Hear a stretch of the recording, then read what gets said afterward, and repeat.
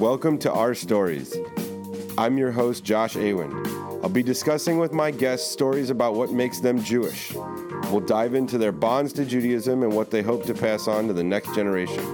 Regardless of denomination, gender, or geography, I hope to highlight the commonality between us all through these episodes. Thank you for joining me for these stories, Our Stories. We're here with my friend Yariv. Yes. So I guess where are you from? I'm from Modi'in. Okay. How long have you lived in Israel? Since I was born. Very nice. Yeah. I'm from Jerusalem originally. I came to Modi'in in 2000. Okay. Love it. And very family-friendly community. Yeah, and especially where I live, that it's just last 10 years, very young community. And we're trying to form actually an active community, secular one, which is very challenging, but it's an ongoing process. It's very, very interesting. Why is it challenging? Because secular people in Israel, first of all, have inherited fear of Judaism. Because Judaism is attached to Orthodox Judaism, and in Israel the Orthodox are very imposing. Okay, their opinion, their way of life on every way of life. Doesn't matter if you are a Orthodox believer or not. It's their way or the highway. So non-believers or non-Orthodox Jews feel very uncomfortable, and the secular one just run away from everything that is Jewish because they're not. So it's very complex. The same in the U.S. Sure. Yeah. But here we don't have any choice because it's a Jewish state. So in America, you can be an American and no one will bother you. In Israel, you cannot be Jewish without imposing on you Jewish way of life. So it's a bit different. But then to form a community of non-Orthodox or non-believers or not synagogue-going people is a challenge because they run away from it. Okay, so bringing them back together is a challenge. So that's something that I've been doing in the few last years. That's almost like the third part of our questions on how you're working with this. So I guess to back up a little bit, what would you say is one of your first defining Jewish memories? When did you feel like you saw something or you smelled something or you taste something that I'm now Jewish? Okay, it's not a moment, but it's something that if I look back, it's my existence as a kid when every holiday and every major event we went to synagogue. To my grandfather's synagogue, which is not where we lived. It's like few neighborhoods away in Jerusalem. I'm a Yemenite. My family, my father's family, and we were going there to prayer Saturday morning or holiday mornings, and sometimes Friday evenings or so. And so every holiday, I remember the prayer, okay, in the synagogue with a special chanting, and it was, in a way, very, very enlightening, and I loved it. But as a kid, sometimes I hated it because it took time and it's boring and you're not connected really. But when I look back, I really enjoyed it, okay, and I even miss it, okay.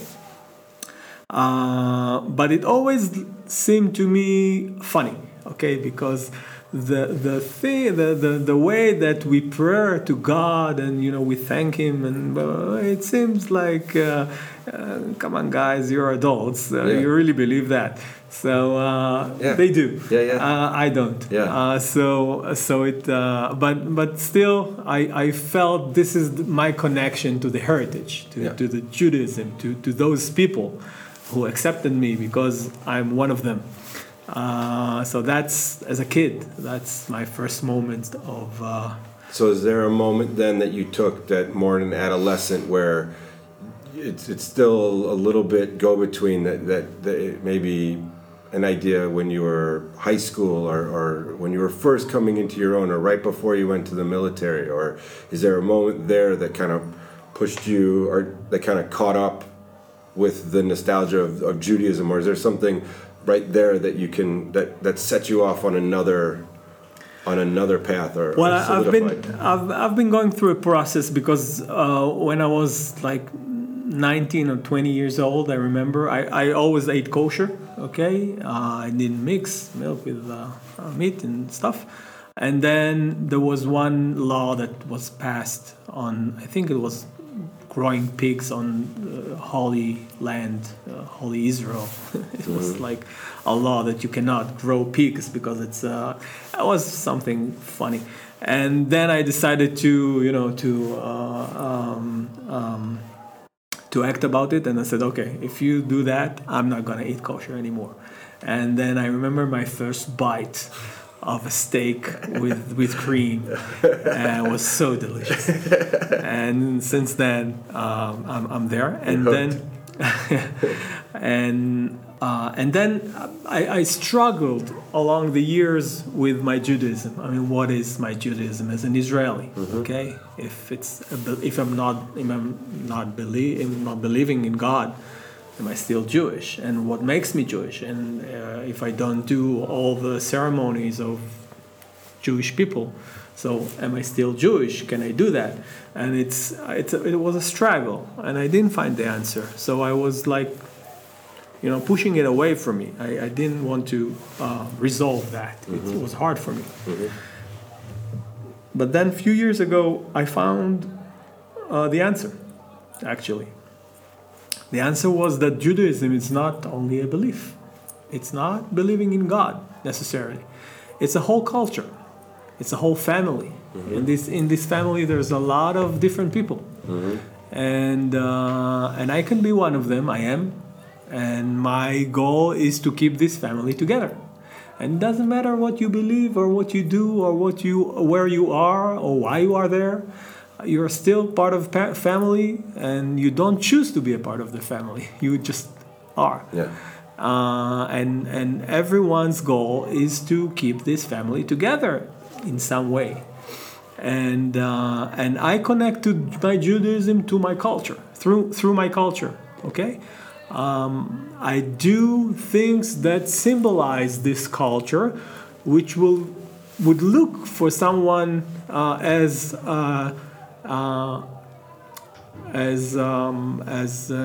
like Orthodox or beliefs, or like I do Kiddush in Friday evenings. I do the holidays. I do Leil Seder, Yom Kippur. I feast in Yom Kippur, and feast or fast. Okay, sorry. And I do all that, but I do not do that because I believe. I do that because it's part of my heritage. It's part of my culture. And it's part of something that I want to pass on to my kids, so they would know that, and they will connect to that in the cultural way. Okay, so that's the process that I've been going through my my adolescence. So the process then, we spoke about how nowadays you're working with, how do you bring community? How do you bring people back with your community now? So then the last question ends up being is how do you, it sounds like you have kids, is how is it that you're going to like reset this? How is it that you're going to take and bring your kids into the conversation? What do you have fears of what they're about to do, or is there something that you really want to push and make sure that, you know, I don't go be an Orthodox Jew, but at least have these attributes. Go be a non, but go off and do whatever you want, but at least be Jewish in this way. Do you have any like words that you try to tell your kids, or customs you try to tell your kids to start the process over? Okay, so I believe in education. Okay, I believe that people should be educated of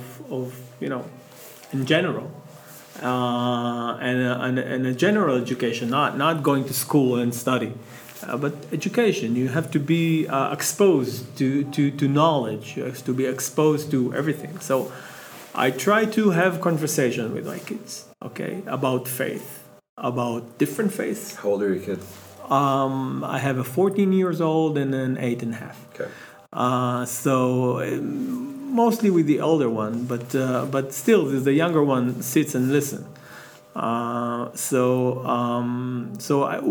I try to broaden their mind about what is faith, what are the different faiths, you know, Islam, Christianity, Judaism. What's the difference? Why is it different?